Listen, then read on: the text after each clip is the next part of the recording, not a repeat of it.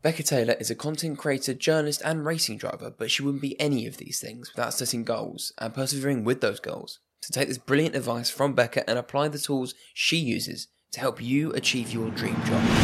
And you mentioned goals. So, I mean, firstly, how do you think the racing's going? And are you hitting those goals?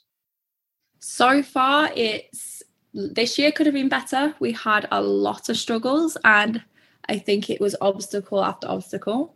So next year we are making a massive step up, but in a way that's going to benefit us tremendously. We're going with a professional team. We've got a professional driver and coach next to us. We're going into a proper race car that actually is going to now reach my GT racing goals.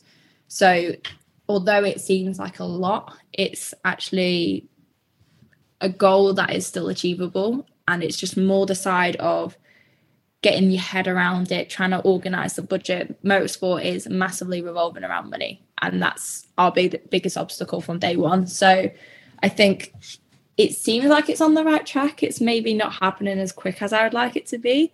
I think any driver would like to say they'd be able to announce straight away would be the best kind of outcome. But it's, again, this learning process of the whole situation, the whole kind of motorsport world.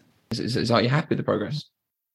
Yeah, absolutely. I think this time in August, I was so frustrated with it all because of all the issues we've been having. And we were very much at a T-junction where it was like, what do we do next? We'd been screwed over by a team, which cost us a lot of money.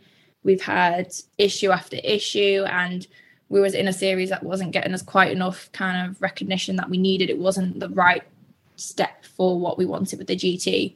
It was a car I didn't 100% get along with.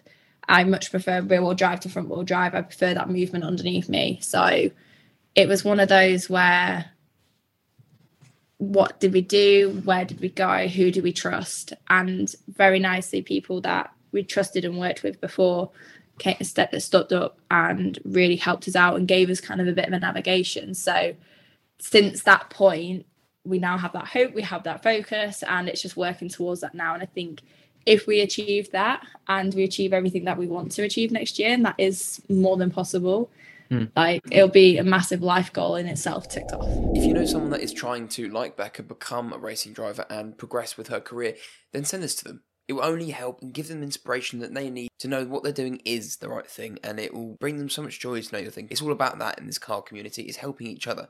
And that's the reason this podcast started, was to help the people that love cars, give them an idea of what they can do and how it's possible. So thank you for listening to The Spark. And if you want to hear the full episode, it's in the show notes below.